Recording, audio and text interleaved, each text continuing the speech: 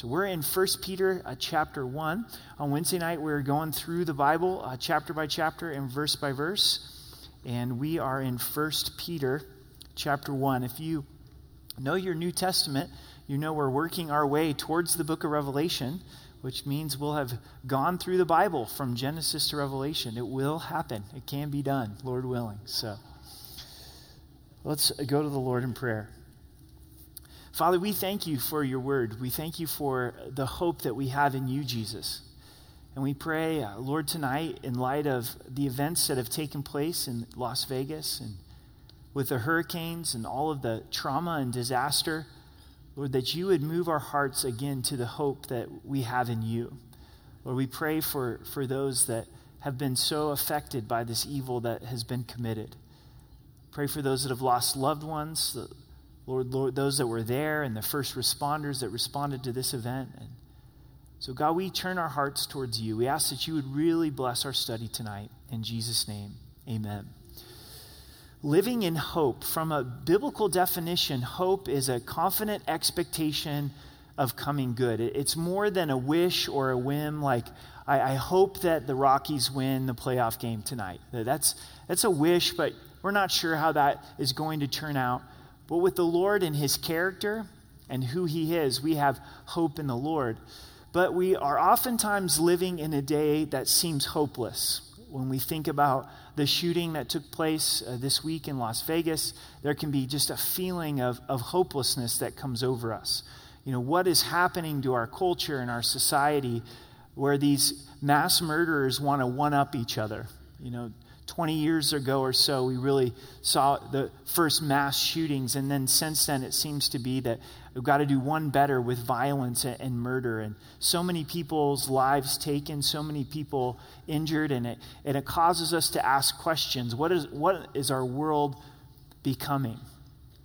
You know, when we think of our lives personally, a lot of times we go through our days feeling hopeless. I bet many, if not all tonight, you may be feeling hopeless about some area of your life. Maybe it's feeling hopeless for change, wanting growth in a particular area, but being overwhelmed, wanting God to do a work in a relationship, difficulty with finances, struggling physically.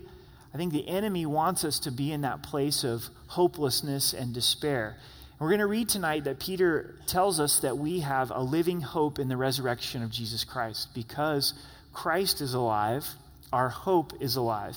For Peter, this meant everything. Because of Peter's sin and his denial of the Lord, if Christ was still in the grave, there was no hope for Peter. And he's writing to a group of believers that are going through persecution. They're dispersed because they're being persecuted for Christ. They're foreigners, they're pilgrims, and Peter's writing to encourage them. So I pray tonight that our hearts would be comforted and we would be brought back to the hope that we have in Jesus Christ. So let's begin in verse 1 of chapter 1 of 1 Peter. It says, Peter, an apostle of Jesus Christ. If you're familiar with the Gospels, Peter was a fisherman, a lovable fisherman from the Sea of Galilee who was called by Christ to leave his nets and follow, which he did. He followed Christ. He left everything and he followed Christ. Another description of Peter would be passionate. He's the kind of guy that always does things 110%, never holds back. But yet he's also reckless. There's many times with his words that he seems to speak before he thinks. And I think that's why we all love Peter. Has foot and mouth disease.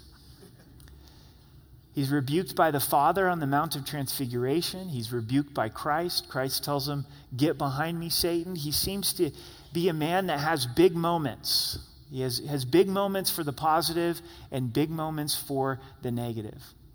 Denies Christ 3 times there at the trial of Christ. When Christ rose from the dead, he comes to Peter. Peter's fishing and restores him on the Sea of Galilee. Restores him on the shores that he had grown up on. What he was looking for was found at the feet of Jesus. And Jesus commissioned him to be the first pastor of the church. And what's different in Peter's life is when he is filled with the Holy Spirit. As Sean taught about the Holy Spirit last week and the importance of being filled with the Holy Spirit, we see Peter being changed. And here he says, Peter, an apostle of Jesus Christ, one who is sent out by Jesus Christ. That's who's writing the letter. He's writing to the pilgrims of the dispersion in Pontus, Galatia, and Cappadocia, Asia, and Pamphylia. To the pilgrims of the dispersion. If you're taking notes, living in hope first is who we are. Who we are is pilgrims. We're pilgrims. He reminds this group who's being persecuted that you're a sojourner. The idea of a pilgrim was always somebody who was living temporarily in a foreign land. If you were to live in Mexico or live in Canada or to live in England, you're going there temporarily for 6 months, a year, 2 or 3 years, but you never intended it to be your long-term home. You'd be a pilgrim, you'd be a foreigner, you'd be a sojourner. And the message is, as believers, we're passing through. We're pilgrims. We're only here for a short amount of time, and that's comforting, and we need to be reminded of the fact that we're pilgrims. There's a difference between being a pilgrim and a settler, isn't there? We're not to be a settler here. We're to be a pilgrim. Always know that we're passing through. It says of the dispersion, and then we have these 5 places that are listed. 5 places and 4 provinces of the Roman Empire in Asia Minor, northern Turkey on the Black Sea. The time frame of this letter is right around AD 64, right before or right after the persecution of the church by Nero. Rome turns on the early church and persecutes it in an intense way, and these believers are living through that time, and because of that, they're dispersed, that they're refugees. Think about how hopeless a situation that could be. Here you are following Christ, living for Christ, and because you're a Christian, you have to flee for your life. You know, it's interesting as we look at this area of the world and Turkey and going down into the Middle East, it's still an area with tremendous turmoil, isn't it? It's still an area where you're persecuted largely for your faith in Christ. And that's who Peter is writing to, and he says, elect according to the foreknowledge of God the Father and sanctification of the Spirit for the obedience and sprinkling of the blood of Jesus Christ. We have hope based in our identity in Christ, of who we are. We're pilgrims and we're elect. It says that we're elect according to the foreknowledge of God. We're chosen by God. I'm reading an interesting book right now. It's a book that got mailed to me. Part of being a pastor is you receive a lot of books in the mail, and some of them are worth reading and some of them aren't worth reading, but this title caught my attention. It said, 12 ways your phone is changing your life. 12 ways your phone is changing your life. And one of the things that this book points out is that our phones many times is where people are trying to find identity. Where what we post on social media and what we post on Facebook and Twitter and Snapchat and Instagram. And if someone gets so many likes, then they feel that they're secure. But it's an empty hole because then the next time you've got to get more likes. Now, before you look with too much condemnation, if you use Facebook at all or any of the social media, be honest, when you make a post, don't you go back a few times during the day and say, how did it do? You know? Like, did it get 26 likes or 6 likes? Or, man, it only got 2 likes, it got no likes. And then, I feel pretty good, it got a lot of likes, or didn't get very many likes. And it has all this power over us. And in one section of the book, it wrote about this young gal, 19 years old in Australia, and she had 500,000 followers on Instagram. But she felt completely empty and decided to get off social media altogether. It couldn't satisfy her. Ultimately, it couldn't form a solid foundation. Another young person had this following that was built on all the new clothes that she would buy and the fancy food that she would eat, and it was all on debt. She didn't have the money to buy the clothes and go to these restaurants, and so she would post about her meal of sushi, but she wasn't able to pay for it, you know, and how she couldn't find identity in that place. And it really shows something, and I think as a culture, we're missing identity. We're walking around, we don't know who we are, And that results in not having a lot of hope, not a lot of expectation or confidence for the future. And here, Peter reminds them, and he says, you're elect. You're chosen by God according to his foreknowledge. And there's a lot of power in being chosen. If you remember back to elementary school, junior high, those pickup games that you may play or been a part of, I used to do that a lot. And you had these football games, and there'd be two captains, and you begin to pick teams. And you never want to be the last one chosen.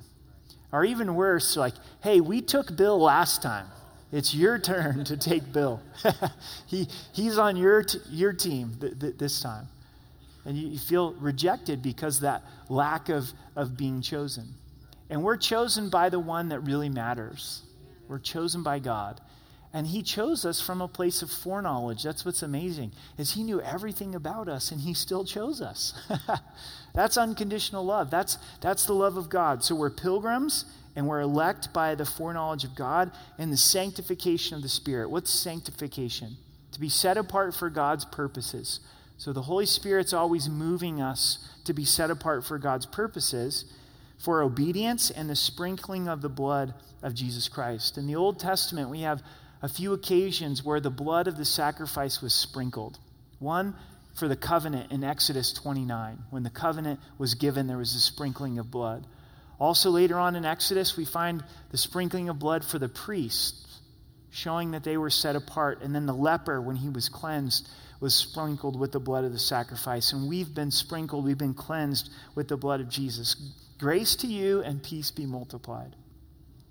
Verse 3, blessed be the God and Father of our Lord Jesus Christ, according to his abundant mercy, has begotten us again to a living hope through the resurrection of Jesus Christ from the dead. Blesses God. Peter thanks God that God, through his abundant mercy, has begotten us again to a living hope. So we've seen who we are. Now we see what we've received.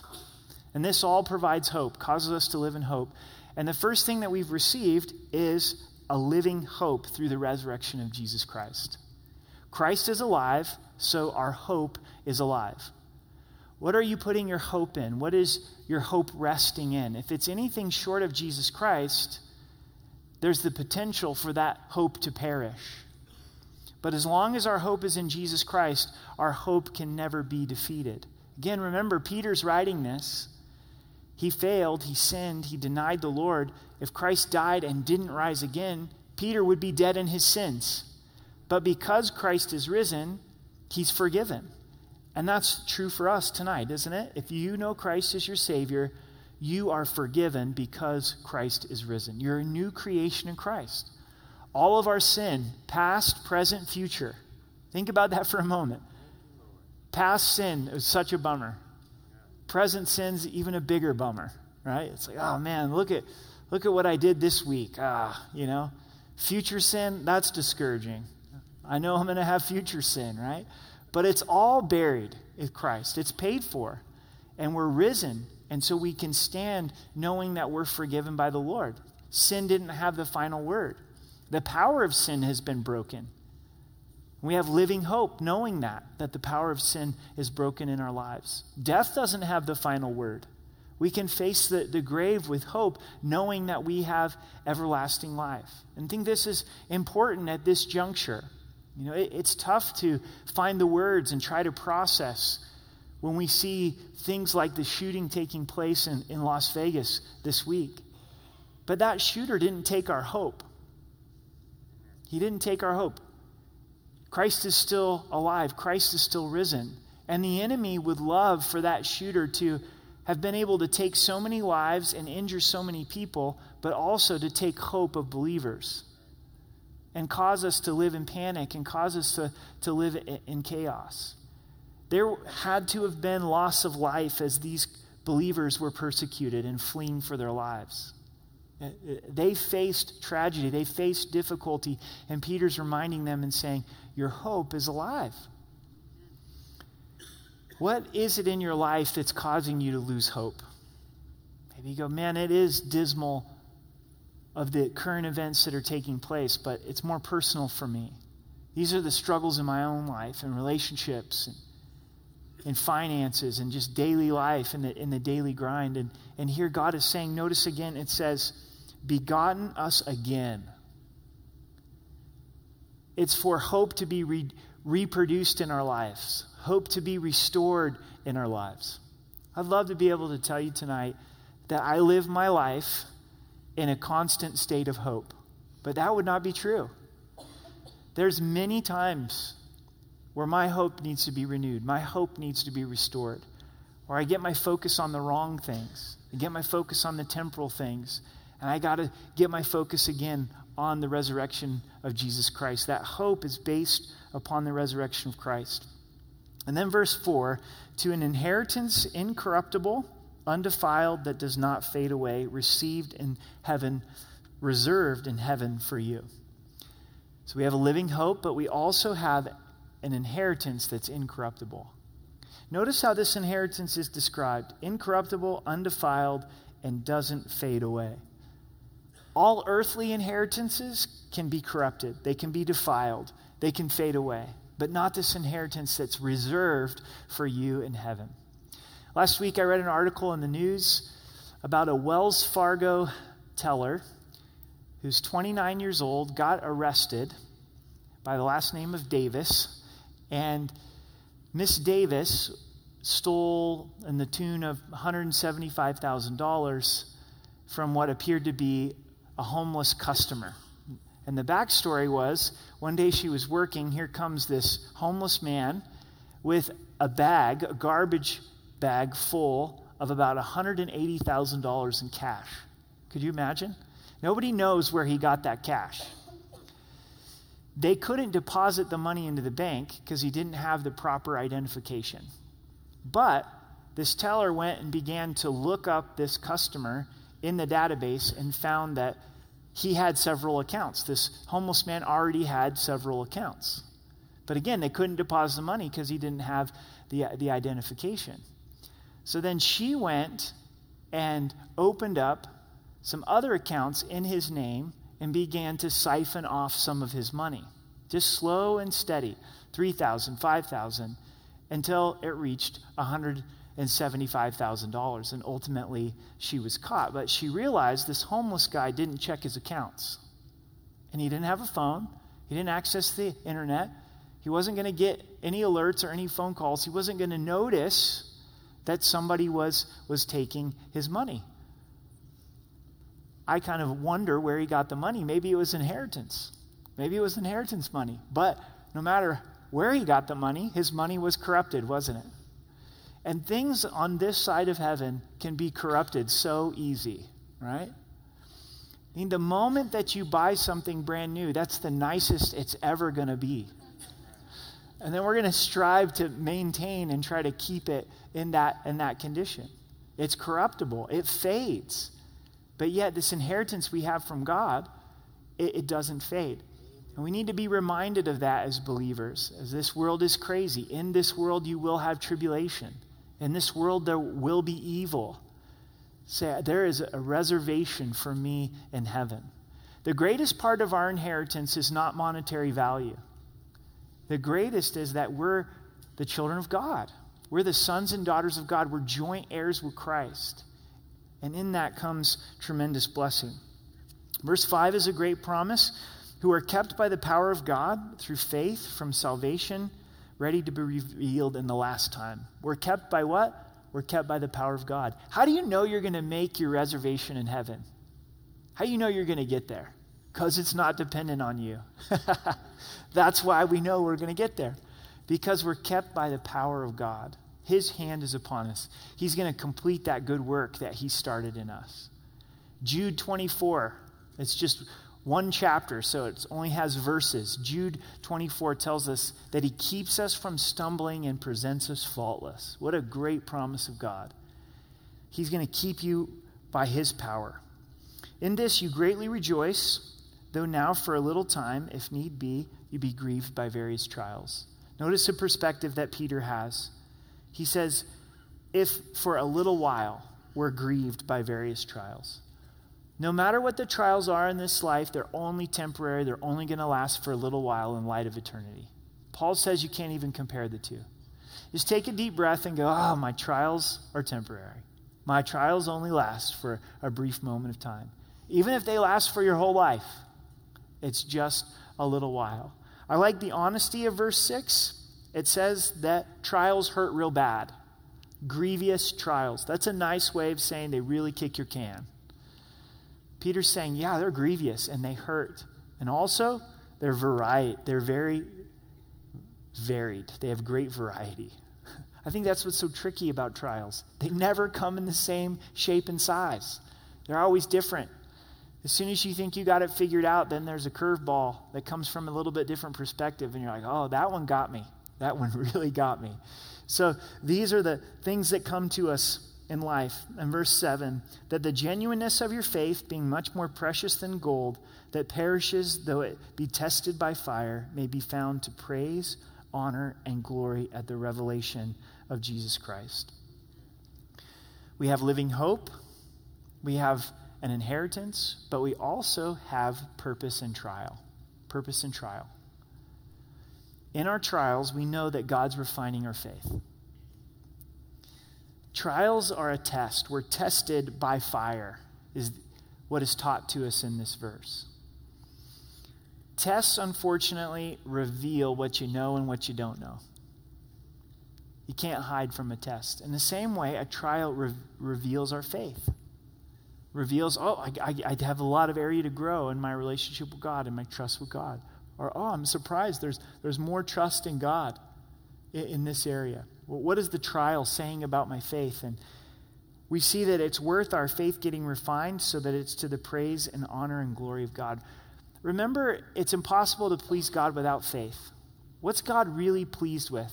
Not performance, not how well you do your Christian resume, but trusting his character, trusting who he is, his promises, what he says. That's how he's glorified, is through faith.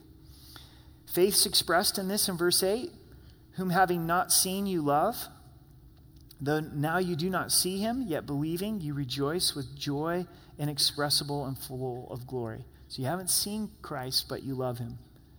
And you believe in him, and with that comes joy that can't be expressed and is full of glory. The last thing that we've received that our text highlights is salvation in verse 9. Receiving the end of your faith, the salvation of your souls. Of this salvation, the prophets have inquired and searched carefully, who prophesied of the grace that would come to you. Receiving the end of your faith. Church, there will be an end to your faith. Faith is the evidence of things not seen. We don't see God yet, but we believe in him because of the evidence that's presented. But as soon as we go home to be with the Lord, that's the end of our faith in that reality, because no longer is it something that is unseen. It's something we're now experiencing to the fullest. Of this salvation that we've been given, the prophets from the Old Testament, they prophesied and they tried to search out the gospel. In verse 11, it says, searching what manner of time the Spirit of Christ was in them, with indicating when he testified beforehand the suffering of Christ and the glories that would follow. To them it was revealed, not to themselves, but to us. They were ministering the things which now have been reported to you through those who have preached the gospel to you by the Holy Spirit sent from heaven. These things which the angels desired to look into. May we never take for granted the salvation, the gospel that we've been given, that Christ died for our sins and rose again, that all who believe are saved. The prophets from the Old Testament, through the Spirit, they wrote down prophecies concerning the death and resurrection of Christ and didn't fully understand it, and searched it out and wondered how this would come to be. Isaiah 53, specific about the crucifixion of Christ. Psalms 22. And we now have experienced the fullness of it. Imagine the prophets in the Old Testament seeing the Spirit of God indwelling the temple, but not knowing the indwelling of the Spirit, not personally being able to become the temple of the Holy Spirit. And now, through the gospel, we're the temple of the Holy Spirit. So we're experiencing what the Old Testament prophets only look forward to. And then the angels look at our salvation and they're interested. It says they look into our salvation. I liked in Daniel in our weekend study, if you happen to be here, where it described the angel as a watcher. Angels watching all these things take place. Try to imagine the angel's perspective. They saw Christ create the world, speak everything into existence. They know that Jesus is God. Then they see Jesus born in a manger in Bethlehem of the Virgin Mary. Maybe he's a 6-pounder. Maybe he's a 7-pounder. They're going, wow, this is the mystery of godliness. God in human flesh. He's all God, but he's all man. This isn't like any other baby that's ever been born. And watching all of the events of the life of Christ take place. Watching Peter be such a buffoon, right? Watching me be such an idiot. And seeing Christ die for us. And they're like, why did Jesus die for Eric? This is interesting. What love that God would send his son to die for this group of knuckleheads, right? Then to see us turn to God in faith, and the job of the angels is then to minister to us, to protect us, to bring messages, watch over believers, and then seeing the Spirit of God live inside of us. And the Holy Spirit is God. So they're looking into the gospel, and they're going, this is a God thing. Only God could do this. We know that angels surround the throne room of God, and when we go home to be with the Lord, I'm sure we'll have a conversation with them. We'll go, I remember 1 Peter chapter 1 says that you guys look into this matter of the gospel, so what do you think? They're like, it still blows me away, This is amazing. Amazing that God would love in this capacity. The next section from verse 13 to verse 25 is how we're to live. So we have hope in who we are. We have hope in what we've been given, but we also have hope in the life that God is calling us to live. Verse 13, therefore gird up the loins of your mind, be sober, and rest your hope fully upon the grace that is brought to you at the revelation of Jesus Christ. Therefore gird up the loins of your mind. In ancient times, the men would wear these long garments, and if they were to work or to run or be called to action, they would have to gird up their loins in order to do the work that was necessary. And that's the analogy that's been given here, but it comes to our mind. Literally, this means prepare your mind for action. Prepare your mind for action. That's the first thing that we're called to in the way that we live, is preparing your mind to action. Church, the battle of the mind is so strong. It's where the battle is won and lost. The enemy wants to defeat our mind. The world system wants to defeat our mind. Our flesh wants to defeat our mind. And we've got to get our mind ready and engaged that there's going to be a real battle for despair or hope. Do I have a mindset of hope, or do I have a mindset of despair? Is my mind ready for action? You think about different times where your mind is just ready for action. Maybe you hear a sound in your basement and it's the middle of the night, and you wake up and instantly your mind is prepared and ready for action. Maybe it's a little bit more methodical. It's Monday morning and you've got a lot of work to do, and you've prepared your mind for action. Maybe it's a hunting trip and you need to get ready for that hunting trip and be prepared for the elements. You're ready. Ladies, maybe it's a shopping trip and you know where you're going and what you need to find, and you know where the sales are. You're prepared. Your mind's prepared. That's the way God wants us to live our Christian life, is prepare your mind for action. Be ready to apply biblical truth. And what does that mean practically? I think it means to be in the Word of God and be ready to think biblically, to use short sections of Scripture to guide our mind and guide our hearts. Speaking of Peter, in the moment that Peter rebuked Christ, and then Christ instructed Peter, he said to him, you're mindful of the things of men, not mindful of the things of God. That's what got Peter in trouble. That's what gets us in trouble, is we put our mind on the things of men. Church, right now in the midst of this service, how you doing in this mental battle, in this mental game? Is Satan winning? Is the enemy winning? Is he telling you that nothing's going to change? Is he telling you that God doesn't hear your prayers? Is he saying, why don't you just punt? Why don't you quit trying? Why don't you give up? Society, look at it. It's just so messed up, and your life's so messed up, and why don't you, in a sense, just go ahead and find some corner and spend your life away? That's right where the enemy would have us. So prepare our minds for action. Be ready. And then I love in this mindset in verse 13, it just says, put your hope, put your expectation fully upon the grace that is brought to you at the revelation of Jesus Christ. What's our expectation for the future? The grace of God, the character of God. God, I don't know how things are going to turn out, but I know that you're good. I know that you're gracious. So I'm putting my trust not in myself, not in my works, but fully upon the grace of God. And there's real hope in that, isn't there? Because we're not trusting in ourselves, we're trusting in his grace. As obedient children, not conforming yourselves to the former lusts, as in your ignorance. So we're to live with a prepared mind, but we're also to live as obedient children. God's our Father, and he's calling us to obedience. As we obey him, we're underneath his umbrella of protection. It's the best place to be. There's blessing in obedience. It's an interesting analogy, though, because how many obedient children have you met? Were you an obedient child? I was not an obedient child, right? So I think we understand, because we were once a child, that it is very difficult to be obedient. And if we're honest, we oftentimes wrestle with our Heavenly Father, don't we? We're like, I don't want to be obedient. I want to have it my way. I feel like being selfish. I feel like being stuck in where I'm at. And God calls us to be obedient.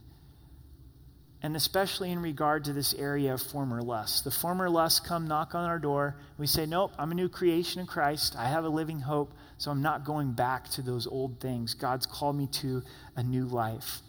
Verse 15, but he who has called you is holy, you must also be holy in your conduct.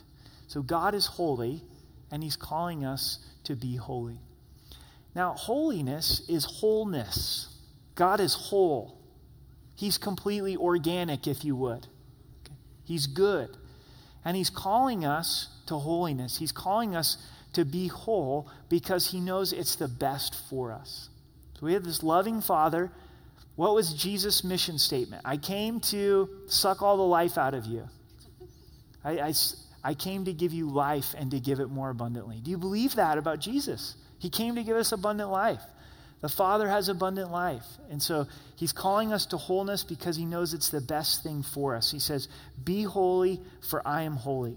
In verse 17, and if you call on the Father who without partiality judges according to each one's work, conduct yourself throughout the time of your stay in fear. How are you to live? What's your lifestyle to be? What's my lifestyle to be? And our stay here is one of fear, of reverence. The fear of the Lord. The Psalms and the Proverbs talk about the fear of the Lord. That the fear of the Lord is the beginning of wisdom, to respect him, to love him, to worship him. And I love how this all flows together here, because we'll see in just a moment what really inspires the fear of the Lord. In verse 18, knowing that you are not redeemed with corruptible things, like silver or gold, from your aimless conduct received by tradition from your fathers. You've been redeemed. I've been redeemed. We've been bought back. While we were yet sinners, Christ died for us. And we weren't bought with silver or gold or stocks or any of those physical things. We were bought by the blood of Jesus to take us out of the aimless conduct of our fathers. Our moms and our dads for generations lived a certain way. And God redeemed us out of that through his blood. And that's what's declared in verse 19. But with the precious blood of Christ, as of a lamb without blemish and without spot. You see this unfolding message of the Bible where the sacrifices in the Old Testament led up to Jesus being crucified for our sin. Genesis 22, Abraham takes his son Isaac to sacrifice him on the altar. We find a sacrifice for a man. There in Genesis 22, God provided a ram in the thicket. We go further to the Passover, and God provided a sacrifice for a family. A lamb given for the whole entire family at Passover. Take the blood of the lamb and put it on your door, and judgment will pass over. We go further in the law, one sacrifice for the whole nation of Israel on the Day of Atonement, one day a year. So you've got a sacrifice for a man, then a sacrifice for a family, then a sacrifice for a nation. That could only cover sin. Then Jesus comes on the scene. John the Baptist sees his cousin, and what does he say? Behold the Lamb of God who takes away the sins of the world. Through the sacrifice of Christ, we've been redeemed, past tense. Before we ever had holy conduct, before we ever had this fear-based relationship with God, we realized our need. We trusted Christ for salvation. He saved us completely and fully. And now in response to that, we go, oh, Lord, I want to live for you. See, Christ's sacrifice is the greatest inspiration for respect. Because yes, we respect God because of his power and because of his holiness. And he can bring the heat if he wants to. Makes us tremble. But you know what makes us tremble even more? Is God, you loved me while I was a sinner. You sent your son to die for me. You shed the precious blood of your son. That wins our hearts. We say, I respect you. I love you. You know? You think about if you needed an organ transplant. Say your heart. We've had 2 men in our fellowship have heart transplants. They go up to Denver. They're up there for an extended period of time. They come back to the church. You're like, dude, you got somebody else's heart living inside of you. That's crazy. Are you the same person? Right? Did you ask Jesus into your heart a second time? It's the things pastors think about, I guess. But that's radical, isn't it? What if you had the opportunity to meet the family of the person who had died and chosen to be an organ donor, to give up their heart? I think you would go into that conversation with the utmost respect. How much more so with God? How much more so with our Heavenly Father? It's his love that moves us to that place of holy fear. In verse 20, he indeed was foreordained before the foundation of the world, but was manifest in these last times for you. So it was determined that Christ would die before the foundations of the world. It was always in the heart of the Father. When God created Adam and Eve, he knew that it would cost the death of his son, who through him believed in God, who through him believe in God, who raised him from the dead and gave him glory, so that your faith and hope are in God. We trust in him. Since you have purified your souls in obeying the truth through the Spirit in sincere love of the brethren, love one another fervently with a pure heart. In the beginning of verse 22, there's a great balance here between man's responsibility and God's sovereignty. God calls us to obey, to choose with our will, to obey his word. And as we do that, he brings the work through his Spirit. A lot of times we're waiting for the work of the Spirit, and God's waiting for the step of faith that's according to his word. God says, look, Eric, I've put this in my word. I want you to do this. And we say, I don't know. I can't do that. God says that's where the faith comes in. You step out and trying to live my word, and then I will give you the power of the Spirit. The other way that we're to live, we're to live with a prepared mind. We're to live as obedient children, and then we're to live in fervent love for one another. We're to be loving one another sincerely, earnestly, caring for each other. Love for each other is so important. We see the power of the word as this chapter ends. Having been born again, not of corruptible seed, but of incorruptible, through the word of God, which lives and abides forever. God's word lives and abides forever, for all of eternity. That's something from this life we're going to be able to do in eternal life and study the word. Imagine what our perspective of the word of God's going to be in eternity, in a glorified state, with Jesus teaching the Bible study. Come on. That's going to be awesome. Notice the power of the word. It saves. The word of God says being born again through the incorruptible Word of God. God's Word is living and powerful, and as you believe it, it provides salvation. In verse 24, all the flesh is as grass, and the glory of a man as the flower of the grass. The grass withers, and the flower falls away, but the word of the Lord endures forever.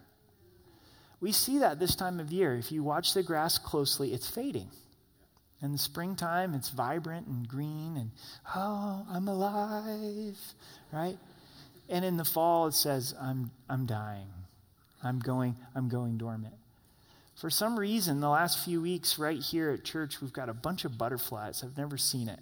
Been here 17 years, and especially on this back lot. And it's probably because Donnie has planted such good things over here on the back lot. They love the Russian sage.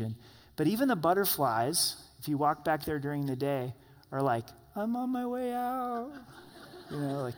I don't know that I could ever catch a butterfly, but I could catch one of those, right? Maybe I'll go try tomorrow on my lunch hour. But they're just fading. It's that time of the year where they're fading. And God says that that's our existence as well. We're fading. A brand new baby. It's like, I'm alive, Everything works, and I'm so happy to be here, and right? And they just keep going like that in their childhood for a long, long time. They're just alive, and they're growing, and they're learning new things, and their body's just building and stronger and building and stronger. And then at some point, the tide turns. And I don't know when that magic number is, but you just slowly start to fade, right? And every morning, you look in the mirror and get out of bed, and there's just that reminder, hey, you're fading, right? But here's the truth.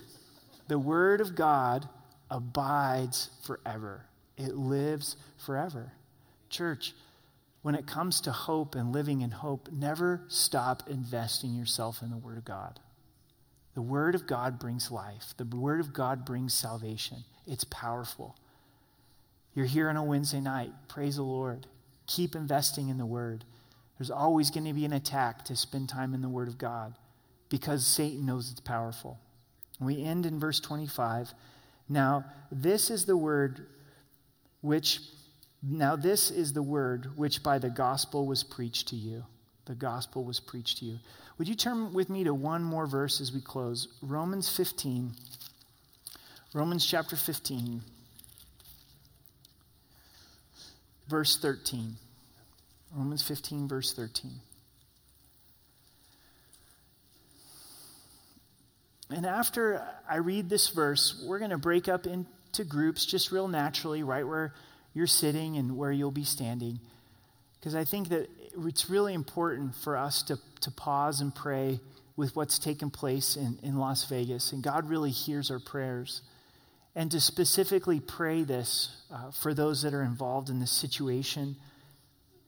Now may the God of hope fill you with all joy and peace in believing, that you may abound in hope by the power of the Holy Spirit. God wants us to have joy. He wants us to have peace. How does it come? It comes through believing. And as we trust our current world, our current situation personally to the Lord in faith, He then provides joy and peace and hope. And not just a little bit of hope, but to overflow with hope. Later on in Peter's writings, Peter's going to say, I want you to be ready to give an answer, to give a defense for those that would ask of the hope that's inside of you. That is not primarily an apologetic verse. The word apologetic means to defend the faith. There's a place for that. That verse is written to a believer that has so much hope inside of them that an unbeliever comes alongside of them and says, why are you so hopeful? And you're prepared to give a defense. You're prepared to give an answer in that moment. That's to the degree that God wants to give us